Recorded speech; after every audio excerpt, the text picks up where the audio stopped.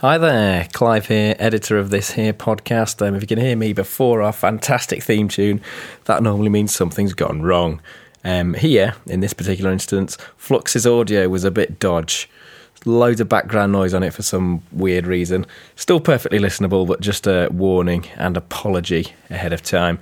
We'll be sorting it out. We'll investigate what's gone wrong, and next time he'll be sounding as beautiful as ever. Don't let this detract from his probably one of the most professional reviews we've ever had on Stick Around from the Fluxmeister himself. Anyway, bye-bye. Enjoy this episode. Adios. Get your head out of the clouds. Get your feet back on the ground. Get stuck into pop culture with Stick Around. Hello there and welcome to Stick Around. Prepare for trouble. And make it double. To protect the world from devastation. To unite all peoples within our nation. To denounce the evils of truth and love. To extend our reach to the stars above. Clive. James. Stick Around blasts off at the speed of light. Surrender now or prepare to fight. Dave, that's right. I nailed it. Brought to you by daftquid.com, the sport betting website that challenges you to put your fucking money where your fucking mouth is. Stick Around listeners can get a Daft Quid free bet when they use the promotional code StickAroundPod. Legal reminder, gambling is for people who are at least claiming to be 18 and older.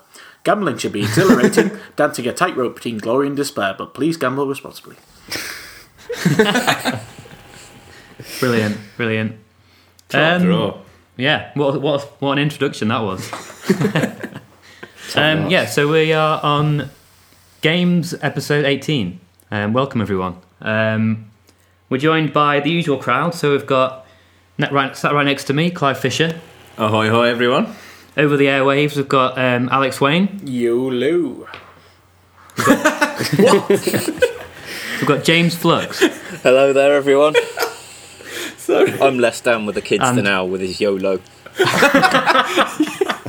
Was that a you only live once, or just a sort of weird? Well, I kind of got stuck. I was going to go for my usual yo, but then I thought I'll change it up, and then I ended up saying YOLO. And last but not least, David Peeling. Rufflecopter. Yeah. So then, has everyone been playing lots of games? I would say I've been playing an average amount of games.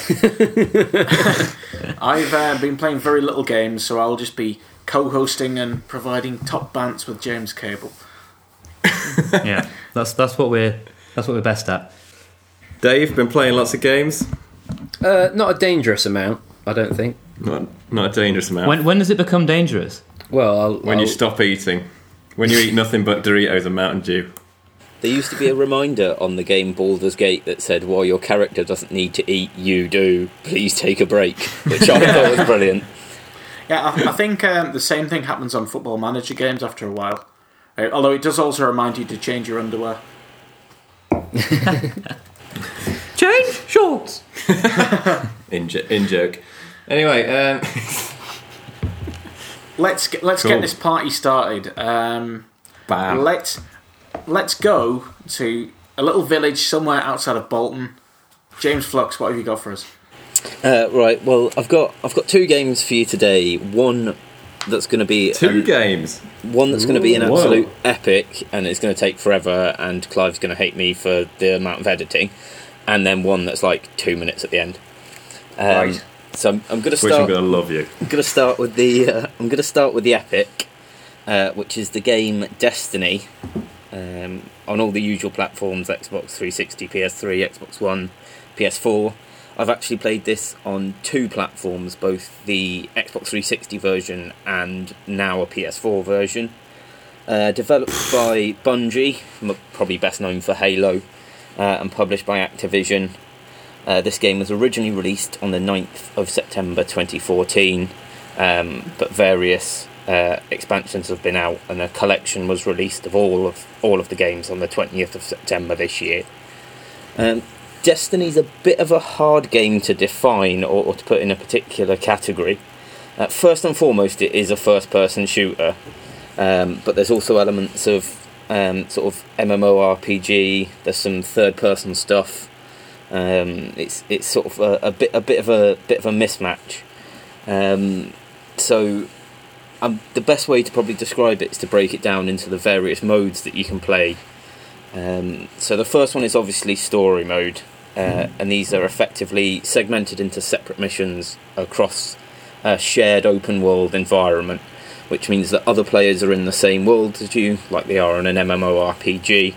However, on the story mode there are also separate areas where it simply zooms in on you, and if you're playing cooperatively, your fire team around you. So it's open world up to a certain point, and then it boots out the other players for the dark zones, which are effectively restricted areas for the people that are playing. In these missions, you're effectively provided with free rein to explore the open world, but you have a set of objectives that the game will guide you to, and that will go across various checkpoints that you'll move across as the story as it is expands. There may or may not be a boss at the end, but it's effectively a self-contained mission that puts the story on a little further. The second mode is the Crucible. This is pretty easy to explain. It's fairly standard first-person shooter PvP. You're playing against other players like you in a first-person shooter environment with the usual modes: free-for-all, team deathmatch, capture the flag, domination, that type of thing. A personal favourite being the Supremacy mode, which is effectively team deathmatch, but you have, in order for the kill to count, you have to collect the crest that is dropped by the other player, so it adds a kind of element of, you can't just run around killing people, you kind of have to pick up these items that they drop on the floor, and so there's a sort of additional tactical element of, can you go and pick that up, or is someone going to be waiting for you to pick that up, and so on and so forth. And then there's also strikes and raids. Now these are effectively PvE, so like the story mode, you're playing against the computer generated swarm of enemies, if you like, but these are co-op only missions that typically end in a boss pretty much every single time. These are these sort of relate to the story, but are effectively side quests that you go on with a group of either 2 other people or 5 other people, and effectively work your way through before defeating the boss at the end. And typically you get some pretty good equipment and stuff at the end. And then finally there is the patrol mode, which is effectively your ability to just explore the open world environment, the shared open world environment, and just bomb around. You can pick up small little quests here and there, but basically you're free rein to do what you want throughout the entire open world of that particular level.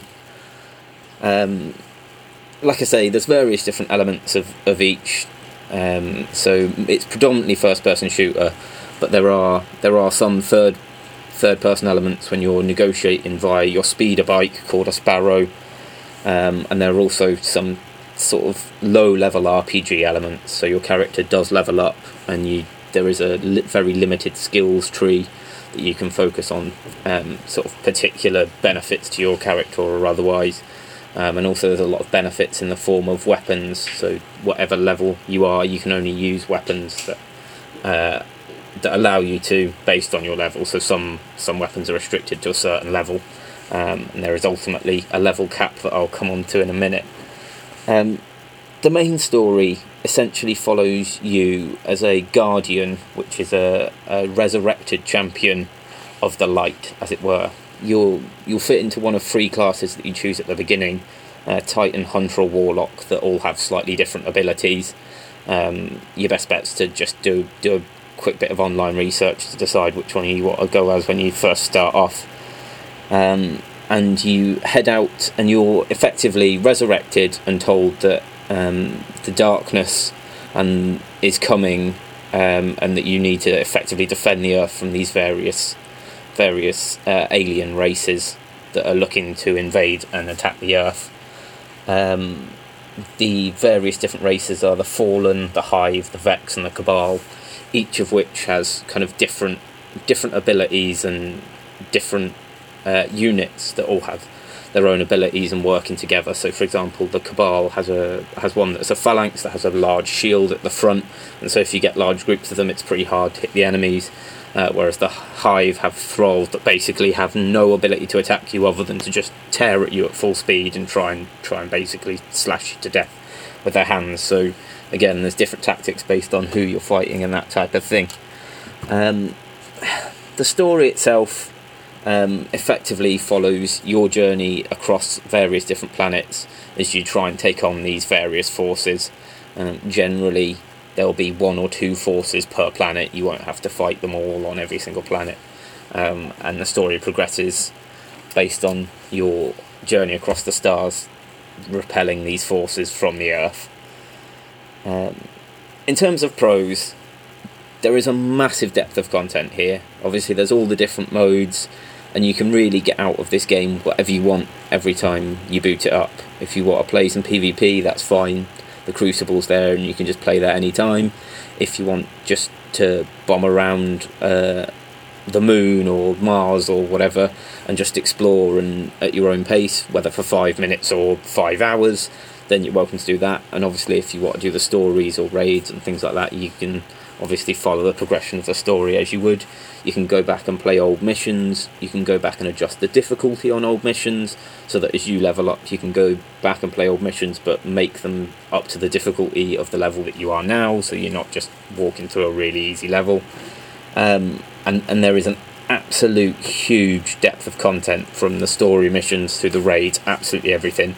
There is a real lot of different modes and loads to do in each one. The visuals, the graphics are great. I particularly like the graphics of the moon. The moon itself looks absolutely brilliant, and it really draws you in when you're trying to play. It really sucks you into that world. And I think they've done a really good job of making the representation, like I say, particularly of the moon, look really realistic to how I would imagine the moon would look if I was on it. I'm not Neil Armstrong, but it looks exactly like you would imagine it to look if you were there. I know. Sorry to ruin the illusion, everyone.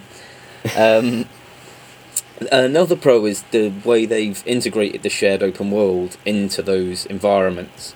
They've done a really good job of finding the balance on a story mode between you being able to see other players playing and other players being able to assist you just because they happen to be playing in that same shared open world, but then also restricting them when they need to at the boss so that you don't have 500 players all swarming around a boss, making it really easy.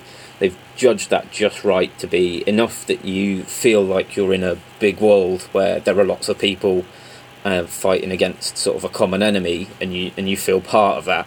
But then equally, when you need to narrow down and bits of it need to be hard or bits of it need to at least be one-on-one, they've done a really good job of seamlessly integrating the concept of that through the darkness zones. And you just walk in, it notifies you straight away that you're in a darkness zone and that you're not going to see anyone else. And they've made that really, really seamless. In fact, for a while I didn't really know what the darkness zones were. I knew that they impacted on your ability to respawn, so I assumed that they were just before bosses. But then I was like, no, sometimes when I'm just going into a particular area, they're there. I wonder what it's to do with. And it's only after doing a bit of research I was like, oh, that makes sense. That's why I don't see any other characters when I'm doing story missions, because they've brought in this concept of the darkness zone, and it really makes sense. It really works well.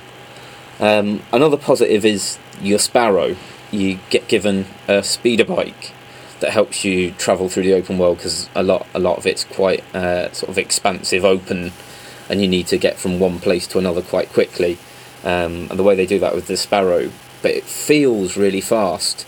I don't know, it's obviously the way they shoot the camera from the third person perspective, but you actually feel like you're moving really fast, even though realistically you play games where you're using similar devices, racing cars, whatever, and you're clearly moving much faster. You're not moving that fast on the Sparrow. The graphics aren't that fast, but it feels fast. It gives a kind of real impression of kinetic energy, which is really, really good. In terms of cons, there are some, in particular for people I think joining the game now after it's been out for such a long time. The one that really, really winds me up is the PvP balancing system. theoretically, when you're playing in the Crucible, everyone is supposed to be on the same footing, and what they don't allow is for sort of the levels to affect you, as it were. So a level 20 theoretically has the same skills and what have you as a level 40. However, in practice that doesn't work, because whilst they do level out the levels and the abilities of each Guardian, they don't for the equipment.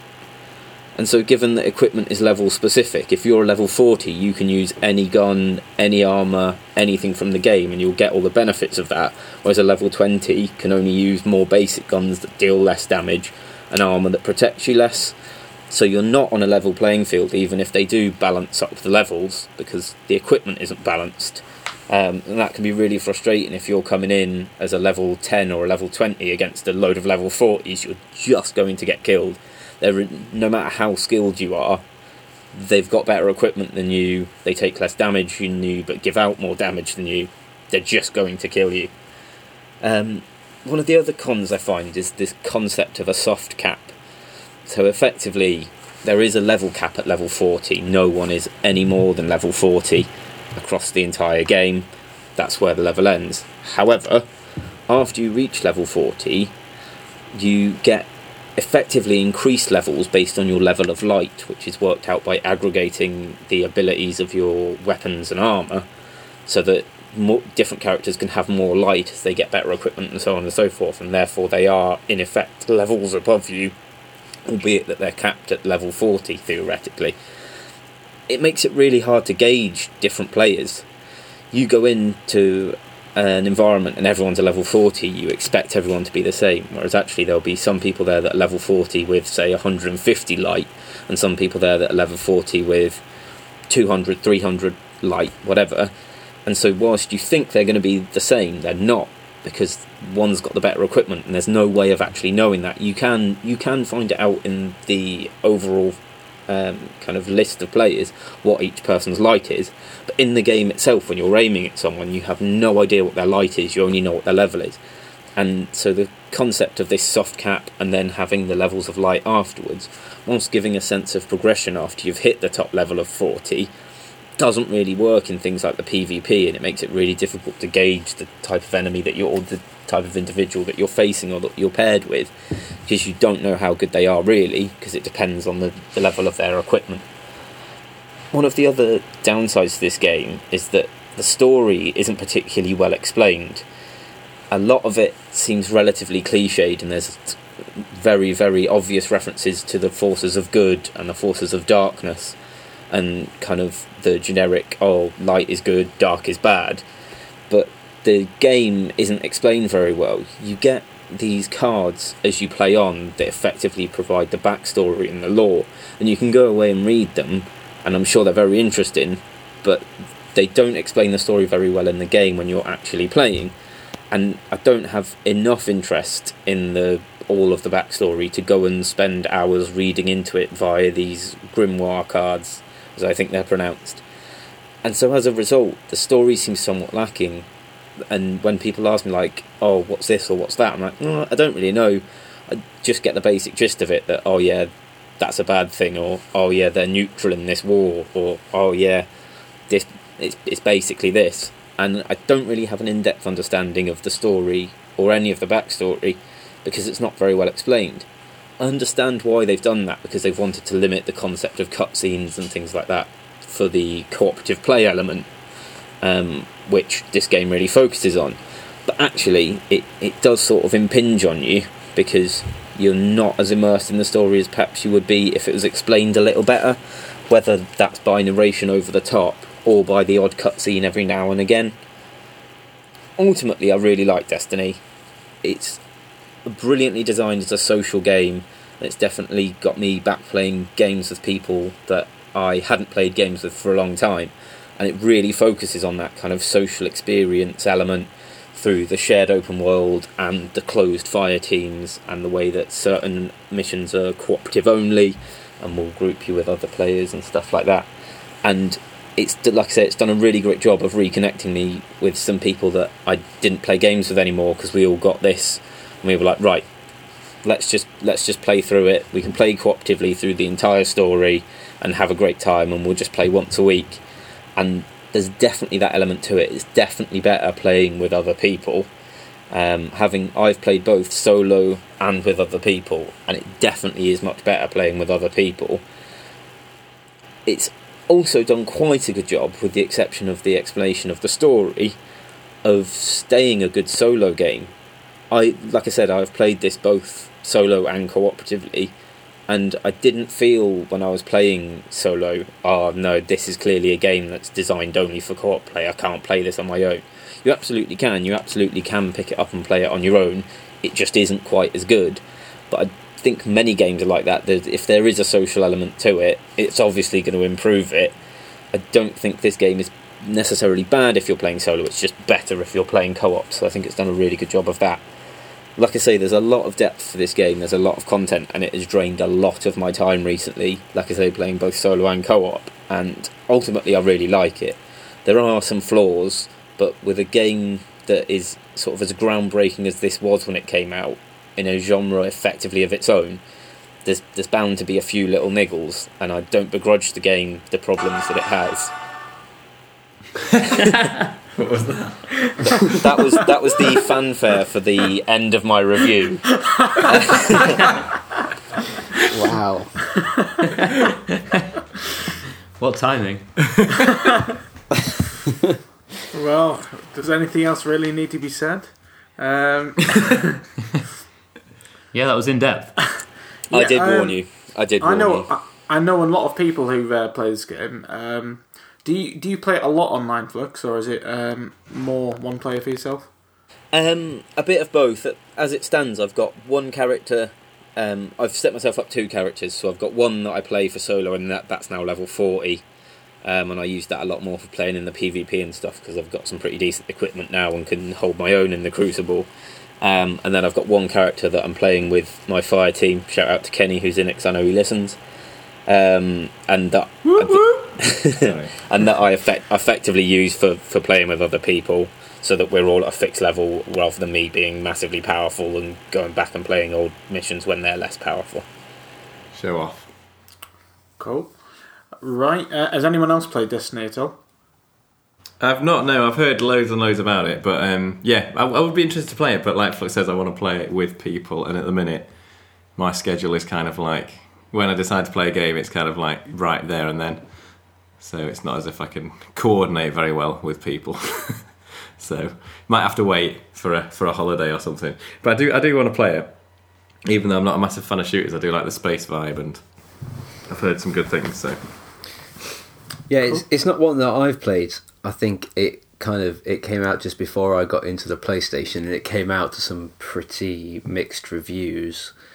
And I didn't get it at the very start, and then I always felt quite intimidated to get into it because there've been so many expansions and things like that, and it always seemed quite an effort to get into it. And I also have an inherent distrust of any game that is better played with other people than played by myself in a very dark room. Yeah, I'm with you there. I share that sentiment as well. Yeah, with you there. Gaming should not Flux, be would you social. say that you've fulfilled your destiny in playing this game? Sorry. I was trying to think of one, but a Destiny joke, but I couldn't. You know, And, it's not Destiny. that's why we have Cable as a host, because he can make the jokes that you can. Yeah, Basically, yeah. That's Christ. why I brought him in. that was more on the That's for the Destiny joke. And on that note, let's go to Clive Fisher with the next review. Oh, I was trying to think of Destiny's Child. You know pun. that I'm not prepared. Well, we can go elsewhere if you'd like. No, it's fine. You're sat next to me. You know my preparation is literally I've just got the Wikipedia page. Right. Holla.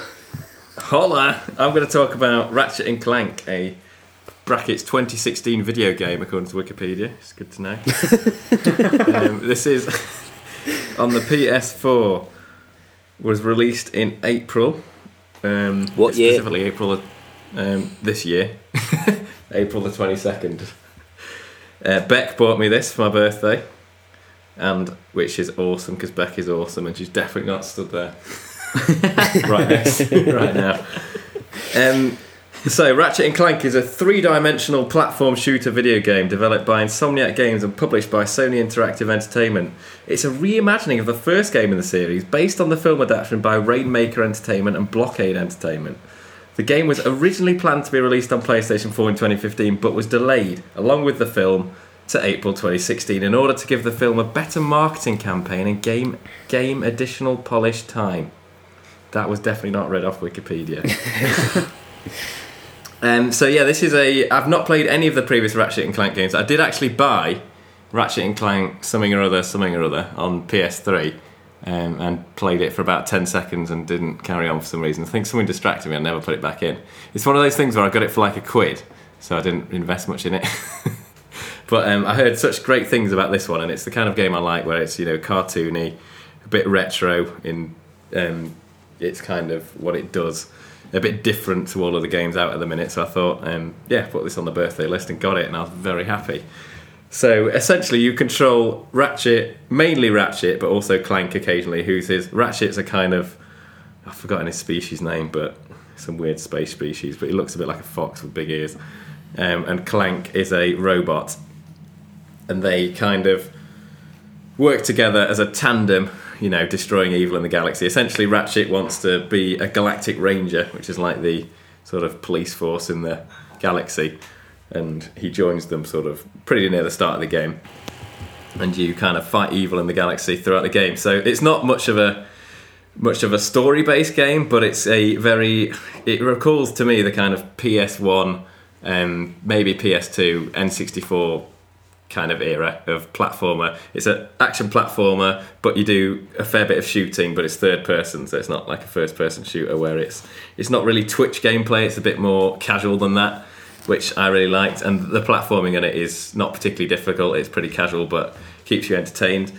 I absolutely love this game. I thought it was really, really good. There's tons of like ridiculous weapons that you can buy and upgrade. There's kind of RPG elements in that you can up level each of the weapons when you collect these nuts and bolts and things, and then you can level up and a specific element that I've forgotten the name of, and then you can level up your weapons and they can gain different abilities. And you've got fantastic weapons such as the Sheepinator, which turns things into sheep and are thus then very easily killable. Along with there's the Groovatron, my personal favourite weapon, which just makes everyone dance around. That sounds amazing. Means you can just perform a huge massacre, which is good fun. Also brilliant is the fact that I was playing a boss and I couldn't beat him, and I was like, oh well, I'll try the Groovatron on this guy. I thought, it's never going to work, surely they haven't made the boss dance around. Sure as hell, the boss started dancing around and I kicked his ass.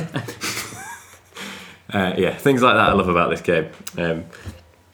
It's just a hell of a lot of fun, basically. It wasn't particularly... It's like 8 hours long, which for me was long enough because I only pay... I didn't pay anything for it. Spec bought me it. However, it is available for about £20. It was released at a cut price. It wasn't released as a full price game, which I think is pretty cool.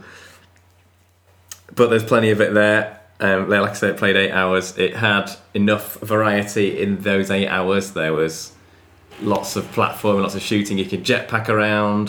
There's bits where you can like grind on rails. There's flying bits where you're in a spaceship shooting things. There's enough variety to keep you interested, and I wouldn't have wanted it to go on for any longer than 8 hours, and that's not a bad thing.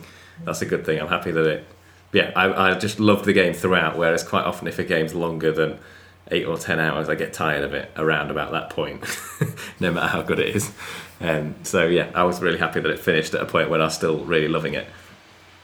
And the only sort of negative I would say is once you finish the game, you then get to start the game again in what's called, I think it's called challenge mode, where everything's got a little bit harder, but you can use all your leveled up weapons, which is kind of cool because you can use all your weapons in their best form, and by the end of the game you've leveled up a lot of your weapons and they've become much more interesting and powerful than they were at the start. But then it makes all your enemies kind of harder, but the most annoying thing is that you have to just play through the same story again, and you have to watch all the cutscenes, which is a little bit annoying when you've just gone through it. So it's the kind of thing I might do like in a year, go through that mode again.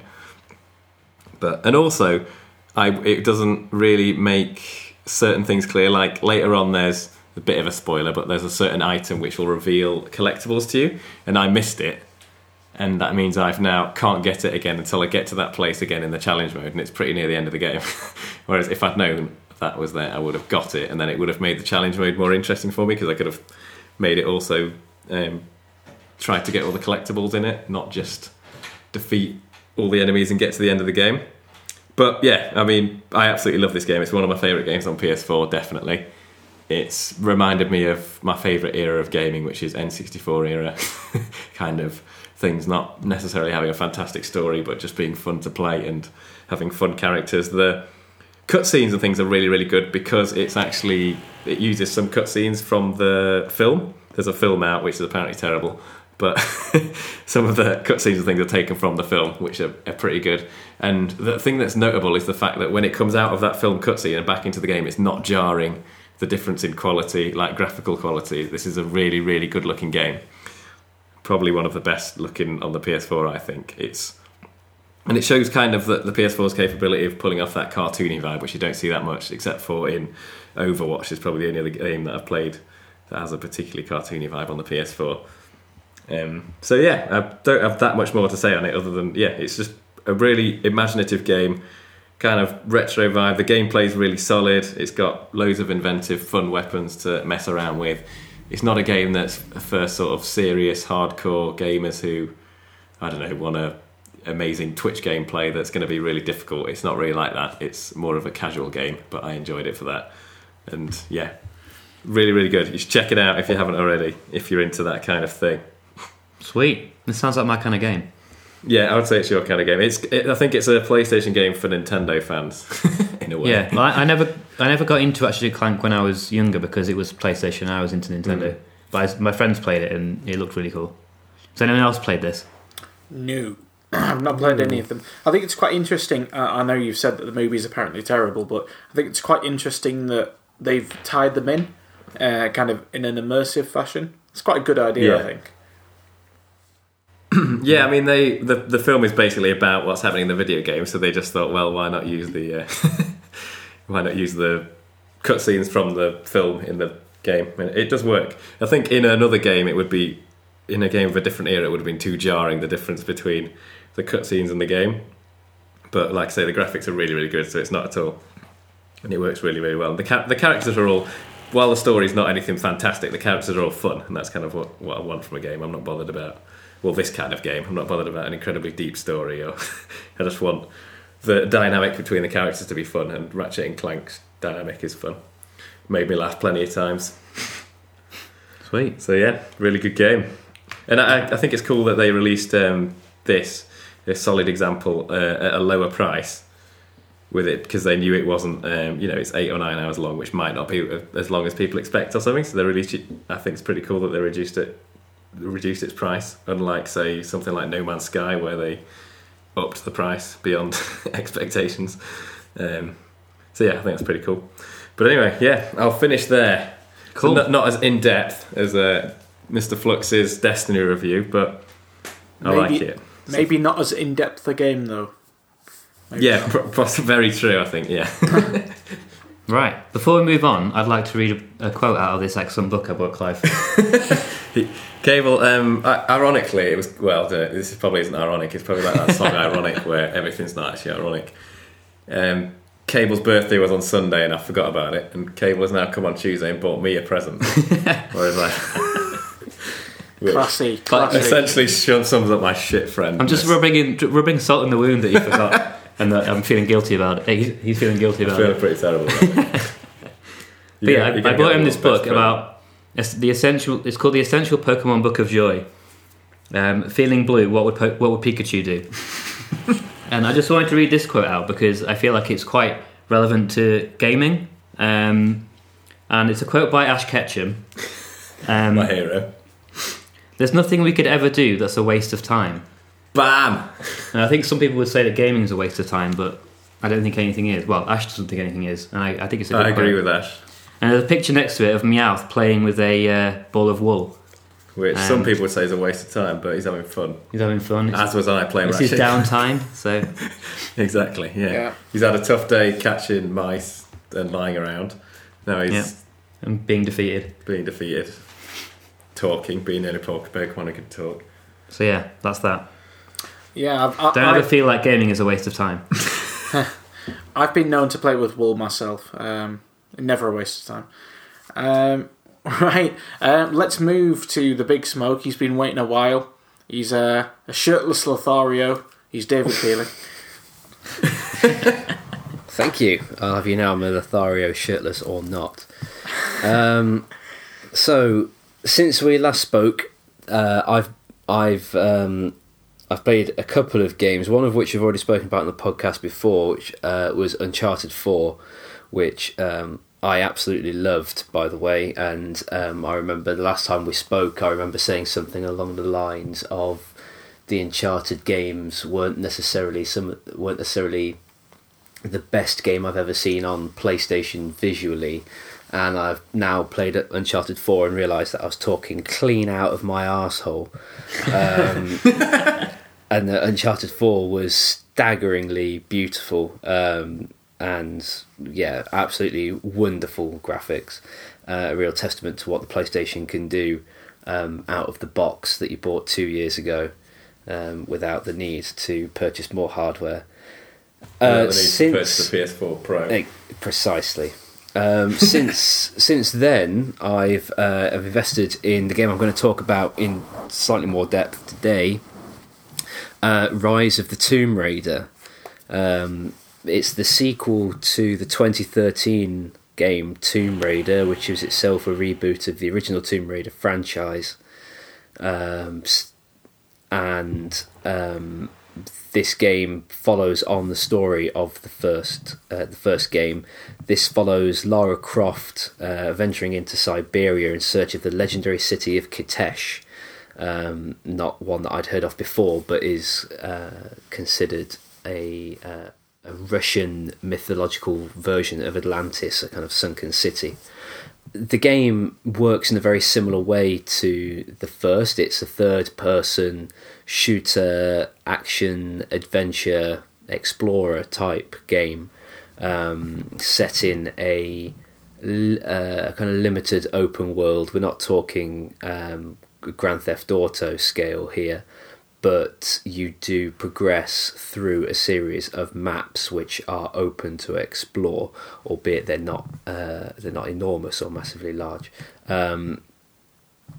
Rise of the Tomb Raider originally came out back in November of 2015, forsaking its PlayStation roots and selling out for to grub money from the dirty bastards at Xbox for a 1-year exclusive on a console, and was released for PlayStation, the home of Tomb Raider, in October of 2016 as Rise of the Tomb Raider 20-year celebration.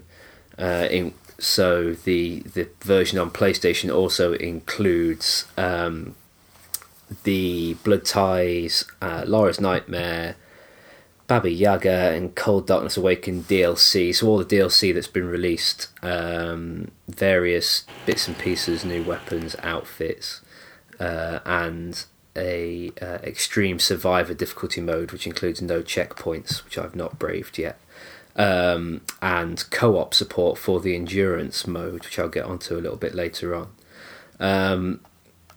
The game itself, like I say, it features all the mechanics from the first game. You start off with only a climbing hook to begin with, which you can upgrade, and you accumulate weaponry, rifles, shotguns, pistols, and most importantly a bow and arrow, which you upgrade as the game progresses by collecting materials from around the lands that you explore and unlocking features through the story of the game. The story follows Lara as she comes to terms with her father's legacy, and as she tries to discover the what is going on behind the mythology of the lost city of Kitesh. The story itself I found to be was quite gripping, and I very much enjoyed the storytelling element of it. It's a slightly odd. It comes across. It can be slightly odd to follow, given that each level is slightly open world, you can progress through the story, and at certain points it will throw you back into the wider map and encourage you to go to the opposite side of it to carry on the story, or you can explore this section of the world that you found yourself in, or even fast travel back to other parts to collect collectibles and try and 100% the game. So you can kind of take yourself out of the story a little bit, which can make it a little bit difficult to follow sometimes. Whilst it's nice to explore the game occasionally, sometimes it's also nice to be led by the nose through a story if they're going to put a story in there for you. The idea that you start off with just the one item and you accumulate various upgrades and improvements it's a nice way of progressing through a game, although there is no explanation as to why she has forgotten how to do the things that she can do from the first game. You accumulate precisely the same skills and abilities, not just the weaponry, but also things that she is able to do. For example, one mechanic in the game is to click the right trigger, and it changes her view to one which can perceive items in the environment. For example, walls that she can climb, or doors that can open, things that can break, that kind of thing. And as you upgrade these, they can be used to hunt for animals. You can find large animals, features that were available in the first game, and as I say, no real reason why Lara would have forgotten this since the first one, when the story is supposed to be continuous. This is somewhat of a minor point, though. The opening scenes are set in Syria and are clearly meant to showcase the graphics of the game. As I said before, this game was a year old when it came to PlayStation, as it had already been on Xbox One since November of the previous year. And PlayStation had, in that intervening period, put out Uncharted 4, trying to sell Tomb Raider as a game based entirely, trying to sell it from the very off as a game that is graphically interesting or exciting or unique, was always going to be quite a tall order following on from Uncharted 4, and I'm sorry to say that it falls short a little bit.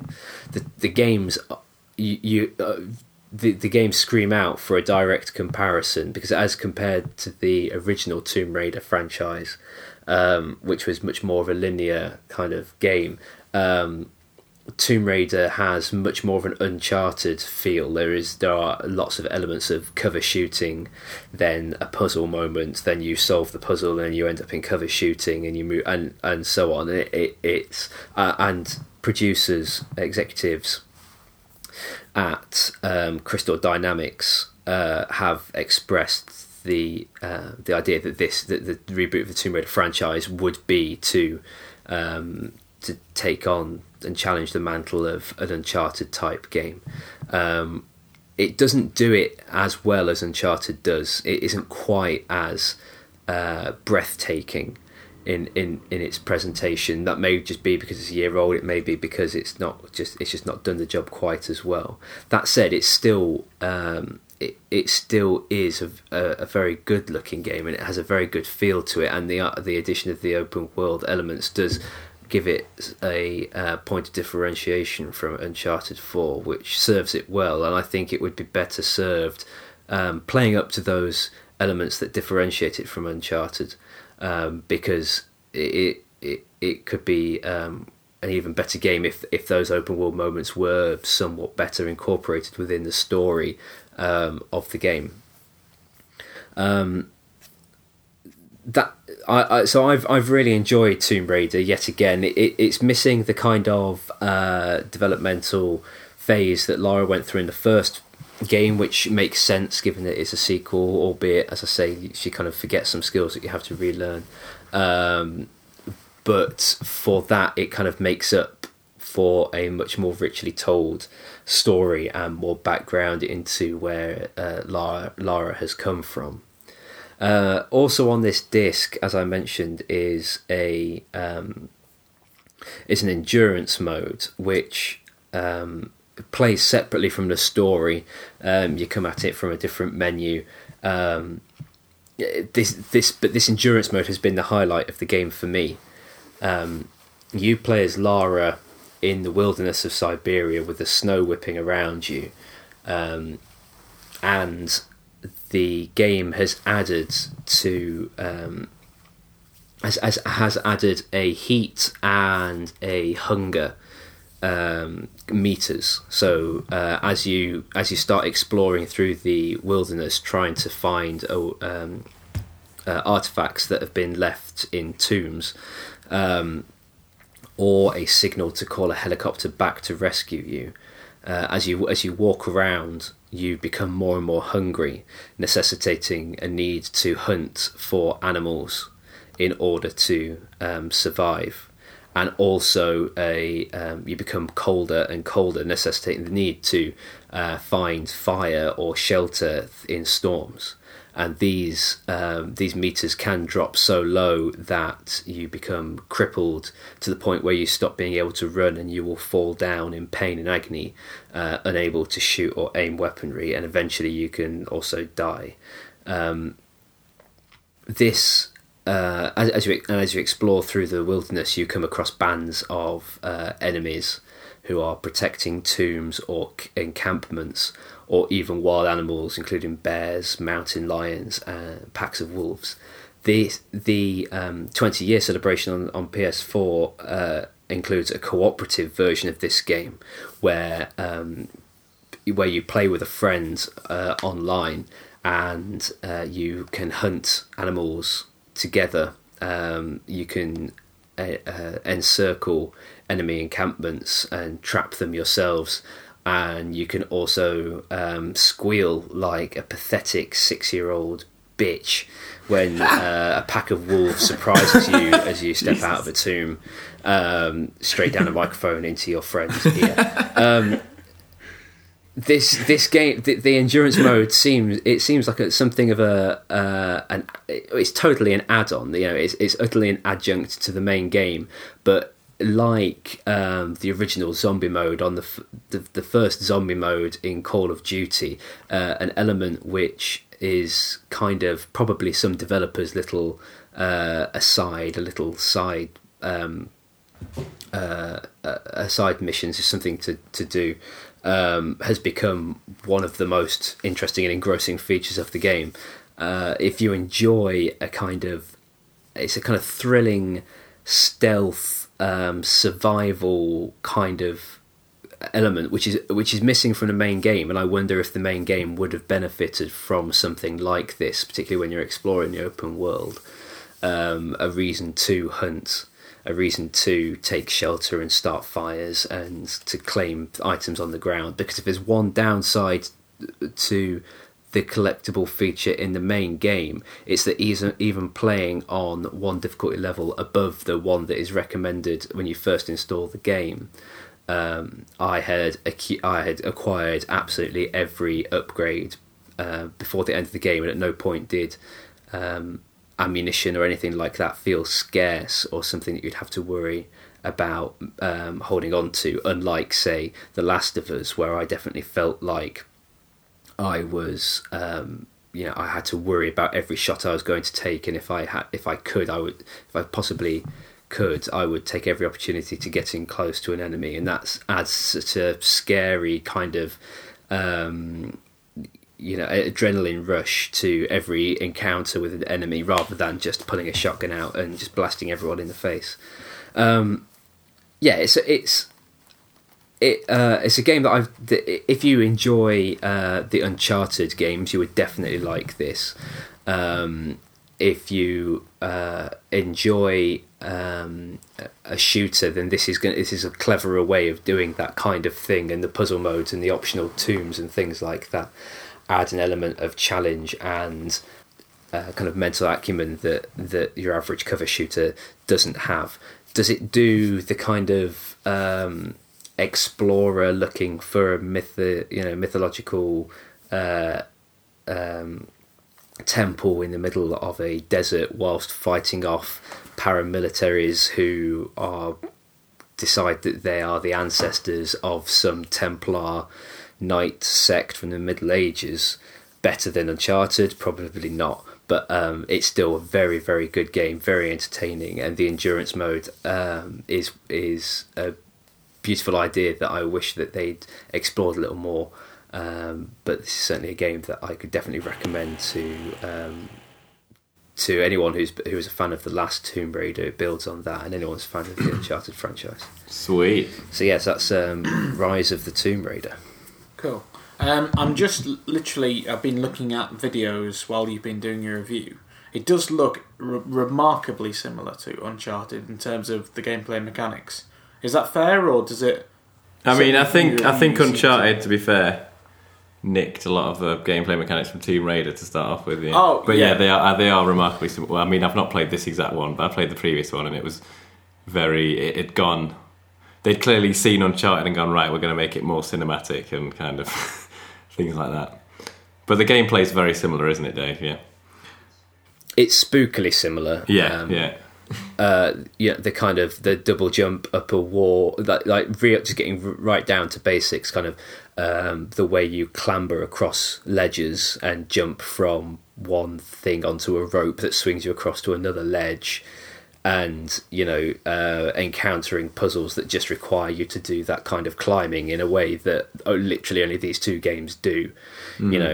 Where a ridge that you can shimmy along is always highlighted and is always present in every building that you need to have a scale, even though no architect in their right mind would ever have put a ledge there.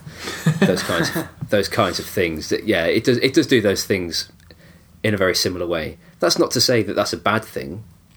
I enjoy both the games partly for that. Dave, sorry if I missed this. Sorry if I missed this the during open your world element's a bit different. Sorry. No, go on. I was just going to say, sorry if I missed this during your description, but are they the same engine or the same developer or studio or anything? No, they're not the same. They're not the same studio. I don't know about engine. I'm not familiar with either, but I just wondered why there was that likeness. They're different. They're different publishers, different studios. I think really Tomb Raider, 20 years ago it had its 3 or 4 games on the early PlayStations, and then the franchise dried up, and then Uncharted kind of took on the mantle, and then developed into what it is today, and then the reboot of Tomb Raider has tried to kind of take that back, and now they're competing for a very similar.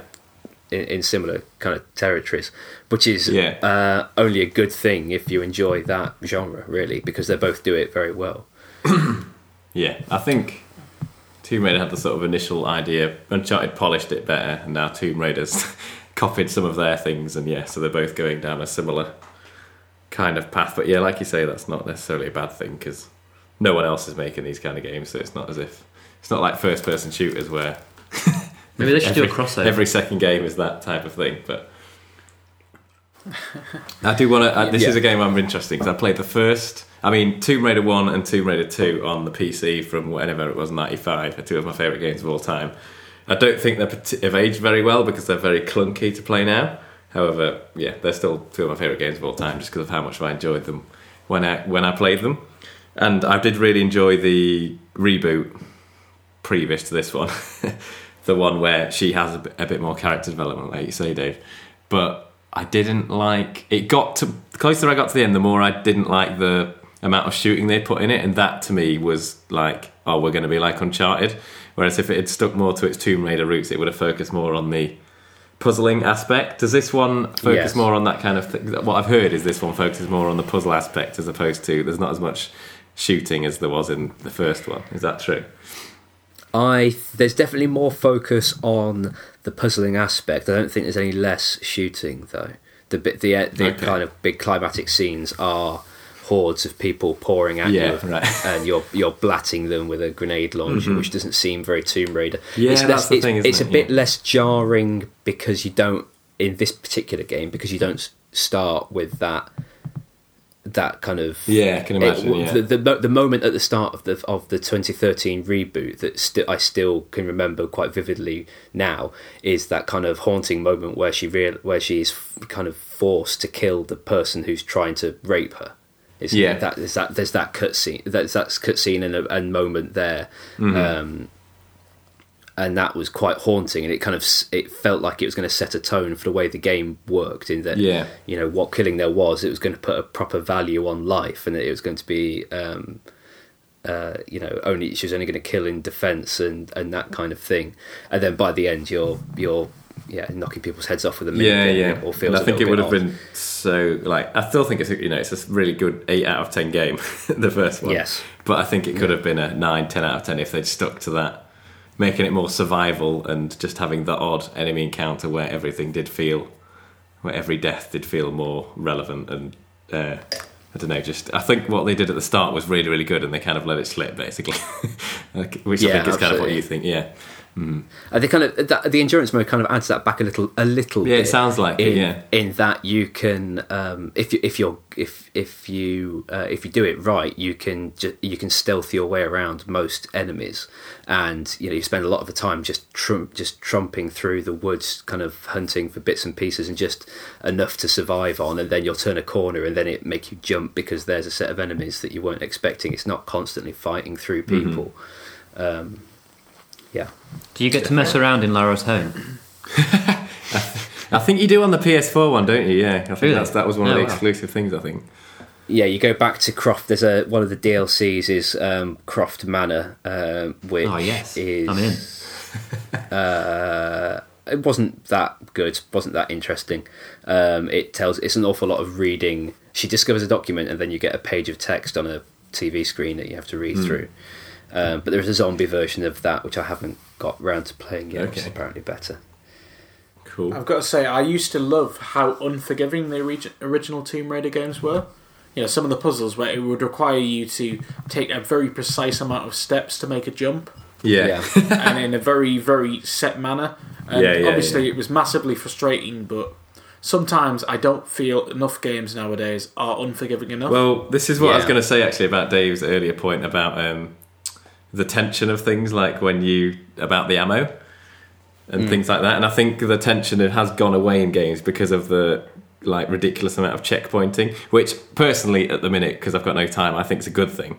Like I'd find it incredibly frustrating if it's taken me hours to get through a certain section, but I think it has lost a certain thing of like back when you couldn't save constantly and you were playing the level and you were feeling like shit, I really don't want to die or I've lost this half an hour's progress. And that kind of tension has kind of gone missing because of the fact that it checkpoints every 5 minutes. So I think that also plays a part as well as the ammo kind of thing. But, yeah, agreed. But there's positives to both. Like I say, right now I wouldn't want to play a game where I could possibly lose an hour's progress just by fucking something up. But I can see how that also adds tension to the game. Possibly old games should maybe include... I mean, maybe a lot of them do, but possibly they should include modes where you don't get checkpoints, where you can only save at the end of a certain section. Yeah, I mean, that would seemingly be quite an easy thing to implement, wouldn't it? Yeah, I can see, but you'd I feel like it would be difficult to make yourself do that mode. You see what I mean? Like you've kind of lost. You've again lost attention, knowing that there is a mode right next door that has all the save points. And there's also a kind of argument that if you've just spent £50 on a game. And Dara O'Brien does a good little skit about this in one of his stand-up routines. If you've paid £50 for a game, do you want a game to not let you access all its content? You know, if you get stuck at a point, you have to replay half an hour just to get back to that point. You fail it, you replay for another half hour, get back to that point and fail it, and then walk away frustrated. And you never access the second half of the game. It's a bit of a, you might say it was a bit of a rip-off. Yeah, it's difficult, isn't it? I suppose. I think the difference is now. I definitely see your point, though. Definitely, the difference is now that there's just so many more games. So I think that's why this thing has become more convenient. I think back in the day, you appreciate like if it was like now where you paid £50 for Tomb Raider and finished it in 12 hours. If you did that back in '96, you'd probably be disappointed because it probably took you longer because you had to repeat so many sections, but you could only really afford to get one game every whatever month or something. Whereas now, with constant Steam sales, PSN sales, you can get loads of games for not very much. So you never run out of games to play. So you kind of don't want any game to last ages, really. So I think it's just a different mentality now, isn't it? But it's interesting, definitely. Cool. It's definitely one I want to check out. Flux, as our Xbox expert, did you play Rise of the Tomb Raider? No, I didn't. I've only heard good things about it. And from the first Tomb Raider as well, actually. But I was never a massive Tomb Raider fan with the original series, and so I didn't kind of have that nostalgia impetus to pick it back up. But like I said, I have heard a lot of good things, so I might go back at some point and give it a go. I would recommend, for anyone listening who hasn't played it, I think the first Tomb Raider is pretty inaccessible now, but the Tomb Raider Anniversary, which was done, I can't remember, still a long time ago, but less long, is a bit more of an accessible version with more similarities to like Uncharted Controls, but it's still a bit more puzzly and doesn't have, like, they haven't just added in loads of enemies to the game. It's still fairly faithful to the first game, and I think that's really, really good. So I'd definitely recommend that to people who haven't checked it out. But it is kind of, I think it's a PS3 game, possibly. You can definitely get it on PC, so you probably don't need a particularly PS2, good... PS3. Yeah, okay. Apparently it's on phone and Mac OS X as well. Oh, okay, cool. So yeah, I played it like 5 or 6 years ago, but I enjoyed it, and I was surprised at how faithful it was to the original game. Cool. Right, I believe there's only one more review to go, and he's promised us it's a short one. James Flux, what's your second review? I promise you this will be short. I've got like a page and a half of notes, and half of that's me writing the developer names. The second game I'm going to review for you today is Peggle. Developed and published by PopCap Games on basically every single platform imaginable. PC, iOS, 3DS, 360, PS3, both Xboxes via backwards compatibility on the Xbox One, mobile, you name it, it's on it. Originally released on the 27th of February 2007. Peggle is a 2D puzzle game where the aim is to fire pinballs from the top of the screen to the bottom, hitting certain coloured pegs that are on the screen in a kind of set picture format to try and achieve a high score. It doesn't take much explaining. It's delightfully simple. It's a really basic concept of fireballs, hit pegs, get a high score. That's it. It's got a charming style to it. It's sort of really cartoony. The graphics don't need to be anything spectacular, and as a result they've kind of used the cartoony style to really influence the whole kind of ethos of the game, and the characters are these wonderful cartoony characters. There's a unicorn, a kind of French lobster, an extreme sports loving hamster. It's got it all. There's a pumpkin. A pumpkin that talks. It's super addictive. I had no idea Cable was this into Peggle. Oh, I'm a fucking Peggle extreme. It's super addictive. It's really fun, and it's and it's self-contained in kind of really short bursts.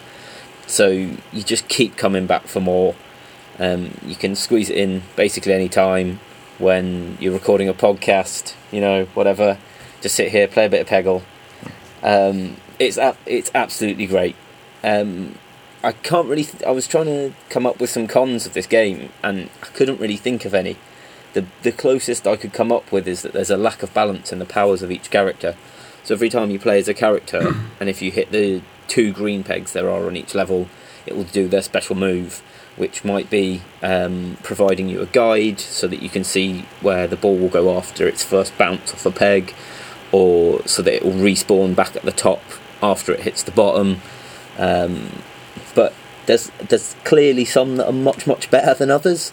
So whilst they're designed, whilst in the story mode, effectively you have to lump what powers you get, and each of the levels is designed so that the power of the character that you're using will help you as much as possible. Ultimately, once you've completed the story mode and you get towards the end where you can pick your own characters, there are clearly 3 or 4 that are much, much better than all the others. And so you're never going to use the flippers ever again because they're awful. Whereas you're frequently going to use the Zen ball and the spooky ball over and over again because they're awesome. But really, that's a nitpick. This is an absolutely simple yet addictive game that probably spawned that phrase in its cliched form as it is now. It's super fun. You always want to come back to it.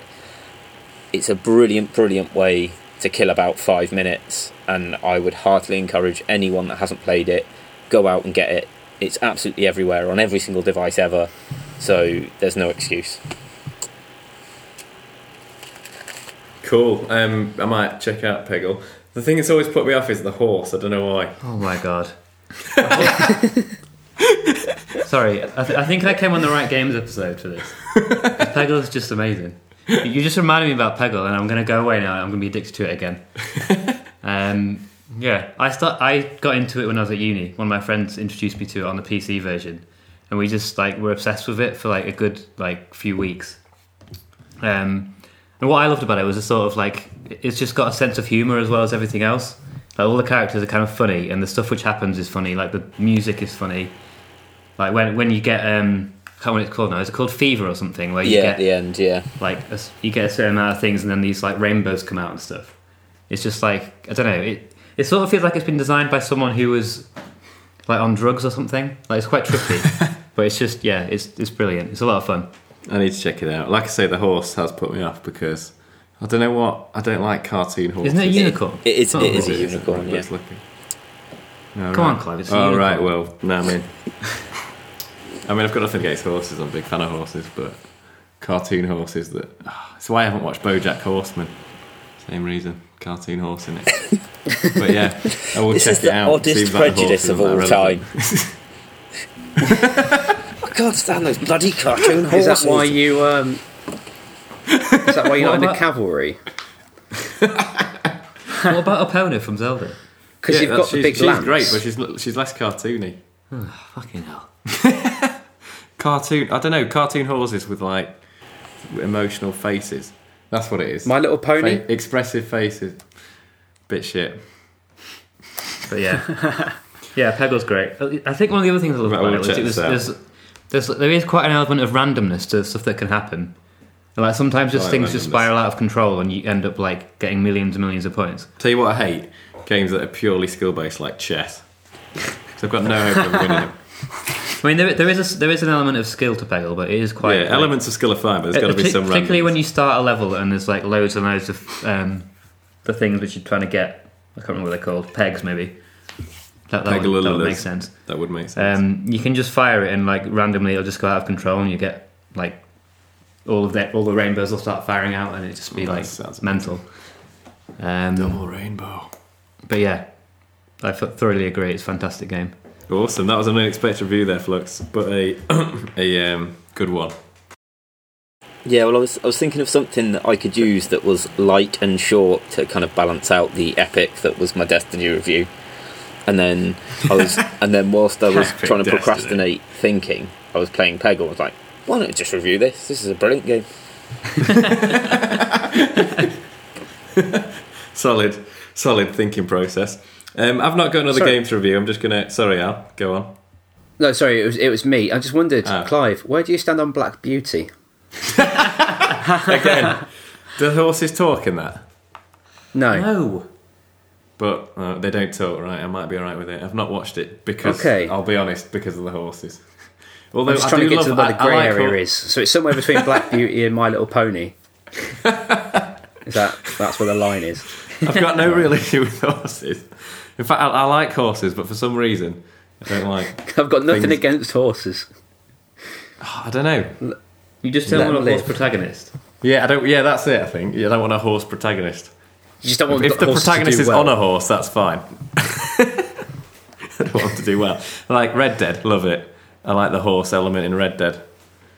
Yeah, but the horse isn't the protagonist. Well, I think it's if horses aren't slaves, I'm not interested.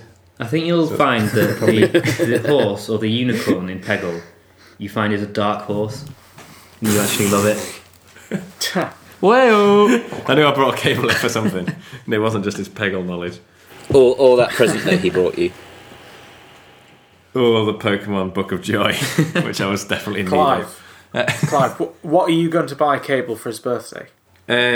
He's missed it. Well, I've forgotten it, so it's going to be late, but something may or may not be in the mail for his birthday. We don't usually do presents, but which I thought was this Sunday. So yeah, but I'm not going to reveal what that is. We don't usually do presents, but I just saw this and instantly thought of you. That's the way I like to do presents. Like, Yeah, exactly. If you see It means something, more if it's rather like than, you see something and Shit, you I need do. something for this guy's birthday. But having said that, I never do them either way because I'm rubbish. Right. But yeah, I was just going to do a very quick summary. At what time are we on, Al? Are you keeping track? Because I've lost. What time in the day? Or how No, long just the like episode? podcast. 1 hour 10 1 hour, minutes. That's 1 hour fine. 10. Yeah. Got a few minutes. Quickly, I was just going to say, very You've excited. totally ruined the plug time thing there by actually asking for the time in the podcast, yeah, haven't you? haven't I? No, it's fine. We can do it again. No one will Oh, know. I was going to say, I was hoping to do a little preview on Pokemon Moon because I thought that Amazon might have sent it to me before its release date of tomorrow. However, they've sucked and not done it. So I haven't got it. But I'm very excited to play it tomorrow. I've just finished Pokemon Alpha Sapphire. Currently massive Pokemon addict. I'm watching the Pokemon anime, collecting the cards, playing the cards online, and just finished playing the game. Ready to play the next game. I'm not going to review Alpha Sapphire because I'm going to review Pokemon Moon, and I think, there's only so much Pokemon our listeners can handle. But I'm very excited to play it tomorrow, and to start with Rowlet, who is an owl. I've been waiting my entire life for an owl start Pokemon, and it's finally happened. So, pretty excited. Secondly, I've played... Sorry, Al.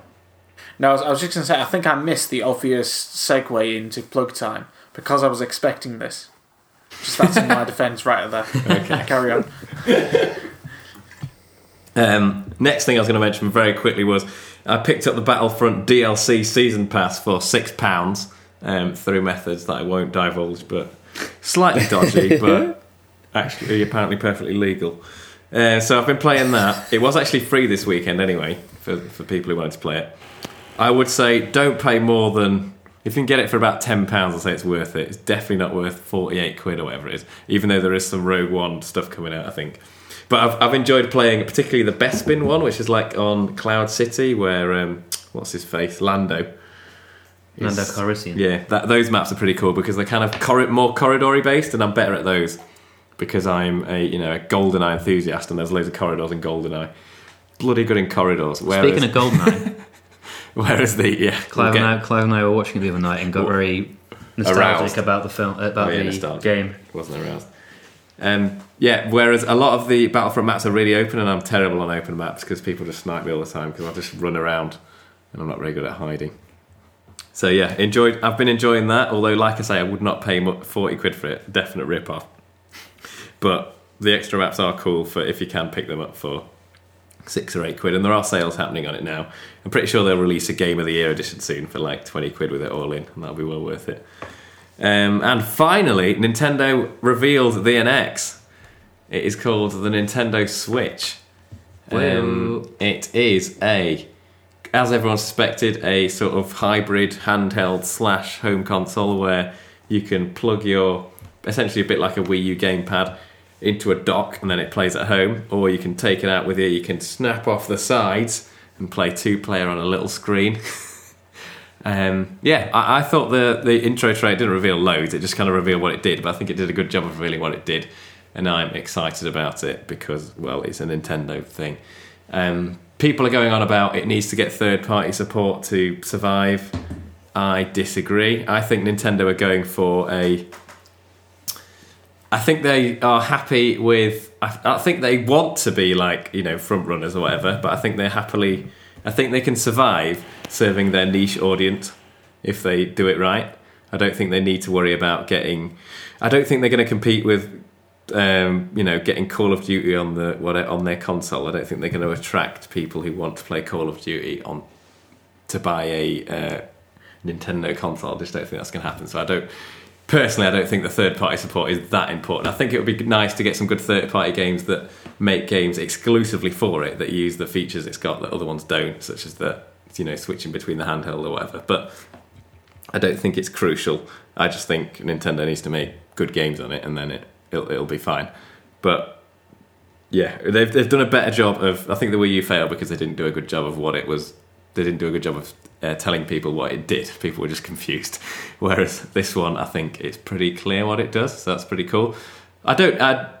There's some gripes I have about it. Like I think the controllers taken off the side look a bit too small to play on a screen, but I still think it'll be fun.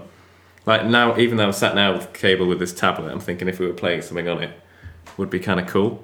And I like the idea of being able to take it round to someone's house quite easily and just play with them. So that's cool. But mainly I'm just excited about what looks like a new Super Mario 3D game, a new Mario Kart, a Zelda, all my favourite games. Literally, of my top 5 games, 3 of them are 3D Mario titles. So you can imagine how excited I am about a 3D Mario.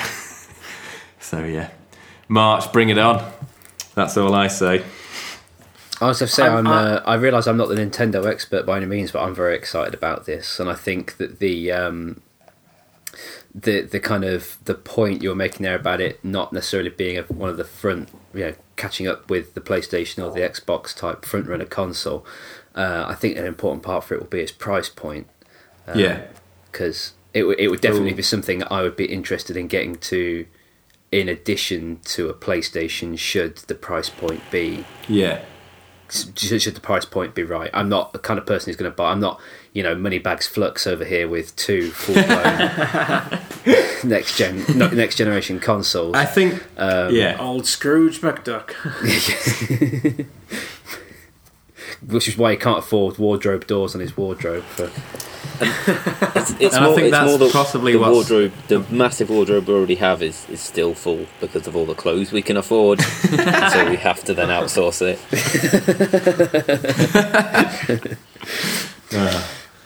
I think. I mean, it would be ideal for me if it played all the other stuff. The third-party games, because then I wouldn't bother buying a PlayStation, because, the PlayStation and Xbox don't have enough exclusives for me to warrant buying them. I'd buy the PlayStation or the Xbox as a way of playing those other third-party games and they're exclusive. Then it's worth it. If it was just PlayStation exclusive, I'd literally be playing, Uncharted and Last Guardian, and that's about it. So I'm not particularly bothered about those. But, so it would be ideal for me if it played everything, but I know that's not the way they're going, and they're using cheap. I think they're using the power's not quite the same. It's not going to be as powerful as a PS4 Pro or whatever. But I'm not. So I don't think that's going to encourage third-party developers to put stuff on it, because they're going to have to break it down or whatever. But I'm fine with that because, I'm a massive Nintendo fan. I'm going to buy it anyway. I might not buy it at launch. It depends on the launch games, but I'll buy it as soon as the 3D Mario comes out at a pinch.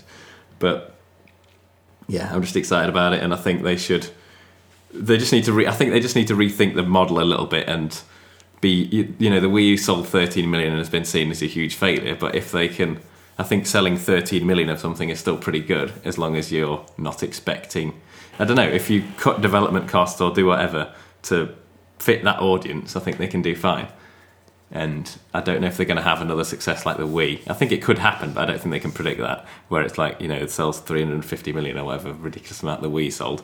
But I still don't think the Wii is the best Nintendo console, so I don't think selling a lot of consoles means a lot. I love the Wii U, and that's their worst selling console.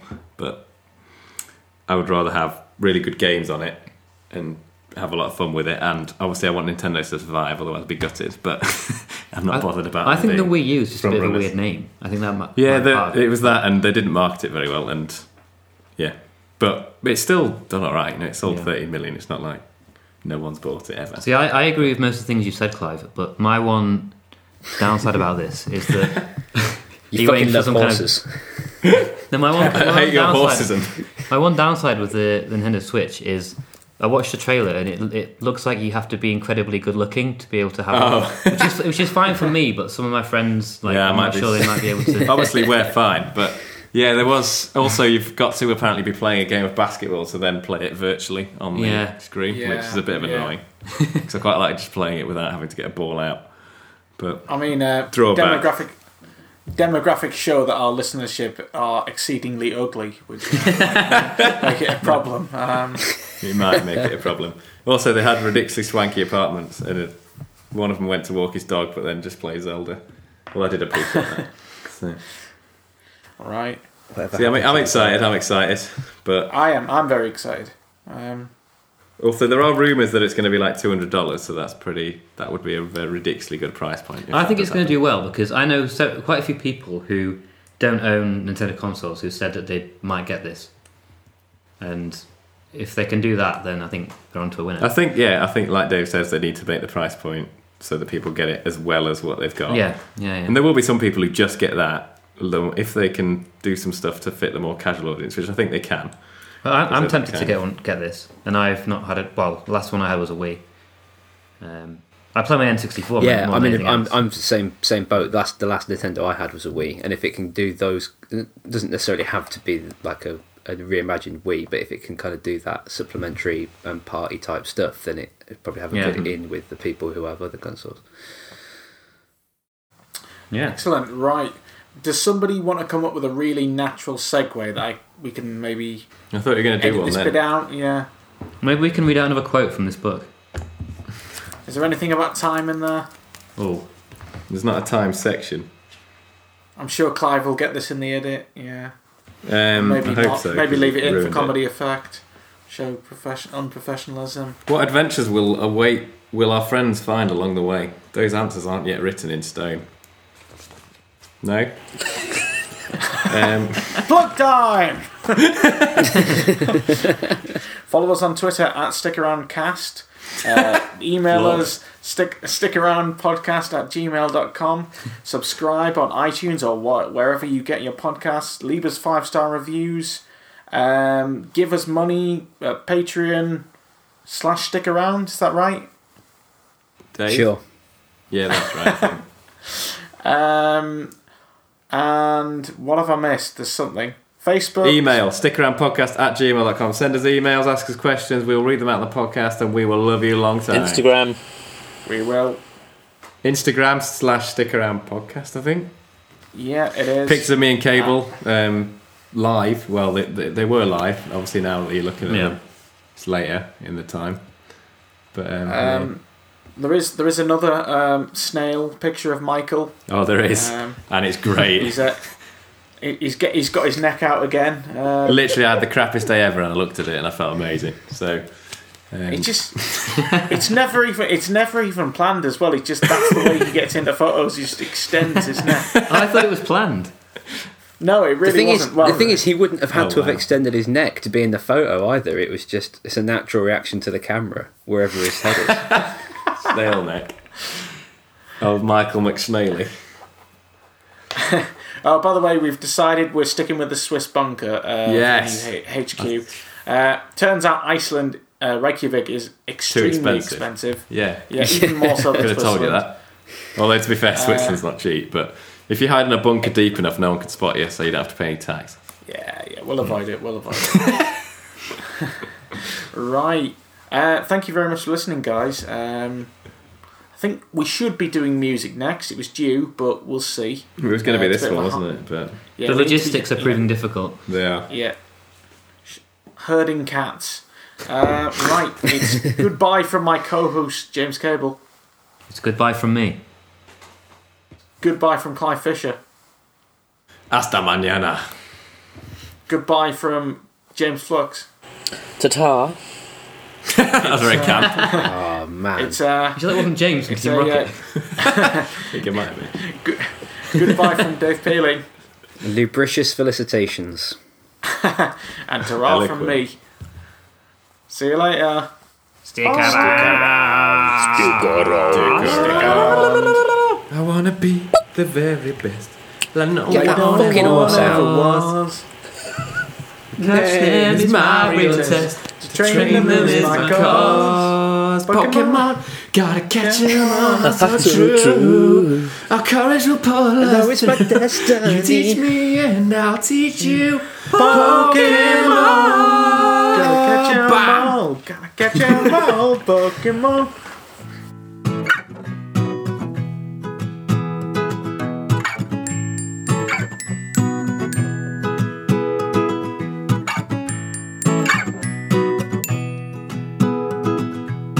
Thank you all for listening. Rest assured that you have found the best podcast in the universe. It's Stick Around. Nailed That it. feels like an end. How do you feel about a Rapidash? A rash. A Rapidash. A rash. Cartoon horse, mate. Oh, Rapidash, that's a horse, isn't it? I don't like that. Well, it's on fire, which is kind of good. Pokey Does it- horse. Does it fire itself to death? No. Seems like an unsustainable Pokemon. Should that be the case? It evolves into Rapidash and then just dies. It's my favourite Pokemon. The self-destructing horse.